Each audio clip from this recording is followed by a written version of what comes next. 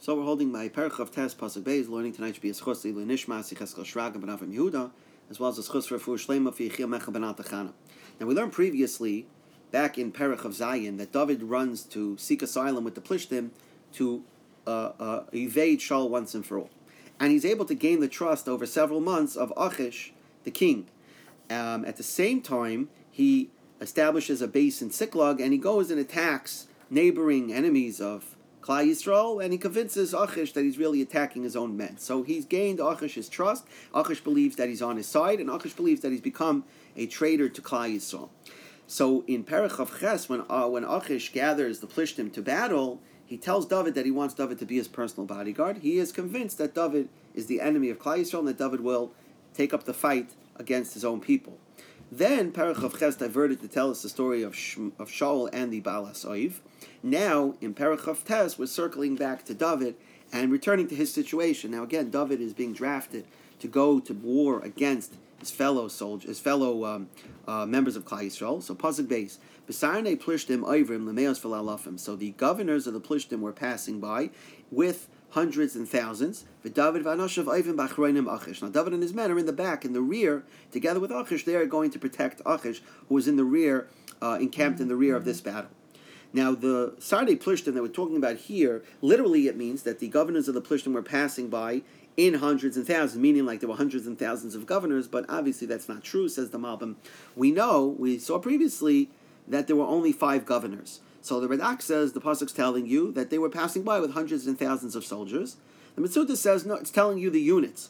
There were 100-man units, and then these in turn gathered to form 1,000-man units, and each group was assigned an officer that led it. The question that the Rishonim deal with is, how could David have even entertained the notion of going to battle against Shaul and against Klal Yisrael? So the Ralbag says that really David had no choice, because if he wasn't going to accompany Achish, Achish would lose basically all the trust that he worked so hard to gain. But at the same time, Achish might treat him as an enemy and attack David. So he had no choice to go. But in order, in the back of his mind, the Ralbag says he intended to undermine the Plishtim's plans, either by giving them bad advice, which he knew they wouldn't accept. Which he knew they would accept because of their trust in him, or he would somehow be able to turn and help Klal Yisrael in some way. So he was going there as a spy, basically, and as a covert operative, if you will.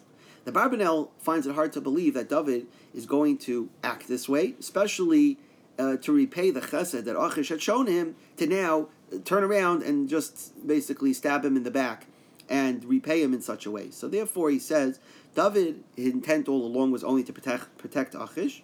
As far as the Plishtim's intent to fight Klal Yisrael, he never promised that he would fight. He said, you'll see what your servant will do, right? He never promised to actually go and kill other members of Klal Yisrael. And we said back in Perach of Ches that David was going to protect Achish, but not actually actively go and seek out members of Klal Yisrael to kill during the battle. The Barbanel actually says that Kapitel Kuf Lamed Tes begins with the words Hashem Chakartani Vateda, that Hashem, you like analyzed my inside Vateda, and you know, referring to the fact that even though he looked like he was siding with Achish, but Hashem, you know that really what was in my heart was that I really sided with Shaul. And at the end of that Kapitel, David says Unecheni b'derech olam. So first, David's talking about in Pasuk, or Psukim rather, Chaf Aleph through Chaf Gimel, David talks about his hatred for the Plishtim, and then he says Unecheni b'derech olam, that you should lead me in the way of olam, of like eternal. So meaning Hashem should save him from Achish and basically get him out of there. So Hashem accepts David's tefillah, and that's why we'll see here that David's tefillah was answered, that the officers of the Plishtim are going to ask Achish to send David away, that they are going to basically help David out by bailing him out of this impossible situation that he's being placed in. It also saves David, because if David remained with the Plishtim and Shaul is killed in the battle, it looks like David tried to kill Shaul. They're going to blame David for killing Shaul in order to become king, and so he was saved as well from that accusation. So Pasuk Gimel, Vayomer Sari Plishtim. So the Plishtim officer said, Moha Ivrim Oela, what are these Jews doing here? V'yomer Achish al Sari Plishtim. So Achish says to the Plishti officers, Haloi Zed David. Is this not David, Evet Shaul Melech Yisrael, the servant of Shaul, the king of Yisrael, Asher Hayiti, who was with me, Zeh Yamim, for these days, or Zeh Shanim, or these years, V'lei Matzasi by Me'uma, I have found no fault in him, Miyoim Naflei Ad Yom Hazeh, from the day that he came to live with me until this day. So first, the Plishti governors referred to the Jews as Ivrim. Ivrim was a derogatory way of calling, a derogatory reference to the Yidden, because Aver was like, Ivrim is like Aver, they come from the other side of the river, like they're foreigners here. And so it was used in a derogatory way. Now, so they say, what are these Jews doing here? So Achish says, what do you mean? This is David, the servant of Shaul. So the Malbim explains, Achish is implying here that he's formally a servant of Shaul. So he's going to be happy. In other words, he's not happy with Shaul. So he's going to relish the opportunity now to challenge Shaul in battle. Like, this is Shaul's former servant, and now he's his enemy, so he's more than happy to join us and attack Shaul. Now, Achish says, he was with me, Yamim, Zeh Yamim, Zeh Shanim, right? These days and these years. So the Barbanel says, basically, Achish's point is, considering how long David lived with the Plishtim, you can't call him an Ivrim anymore. He's one of us, right? He's not one of them, he's one of us. Now, back in Perich of Zayin, we discussed that there was a machlokes how long actually David lived with the Plishtim. So the Mefarshim over there, some say it means a couple of months, some say it actually means a few years. They try to read into this pasuk here whether it was actually a few days or a few years, right? Because here he says, Achish says, Zeh Yamim, Zeh Shanim. So was it a few days, or was it actually a few, or it was actually a few months or a few years? So Radak, who says that David really didn't stay more than a few months, the way he interprets Achish is that he's saying, even though David only lived with me a few days, like meaning a couple of months, but I feel like I've known him, Oizer Shanim, like for a number of years. Other Mefarshim learn years literally.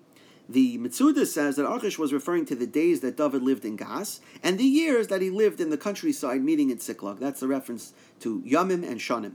The Malbim says that Yamim days refers to the relatively recent amount of time that David spent in Gas, right, which was only since Perich of Zayin. Years refers all the way back to Perich of Aleph, when David first ran away to Achish in Gas, when he claimed to be mad. The Das Seifrim says, don't read anything into it, years or days, it's just a figure of speech. Achish is saying that David's been with us for quite some time, so he's not literally referring to a set number of days or years. At the end of the pasuk, Achish uses a lashon of miyam nafloi, from the day that he lived with us Ariyam Hazeh. Nafloi normally means fell, but here it means lived, very similar to what it says by Yishmael, where it says at the end of Parshas Chayisara, it says Al Pnei Chol Echav Nafal, that he lived amongst his brothers.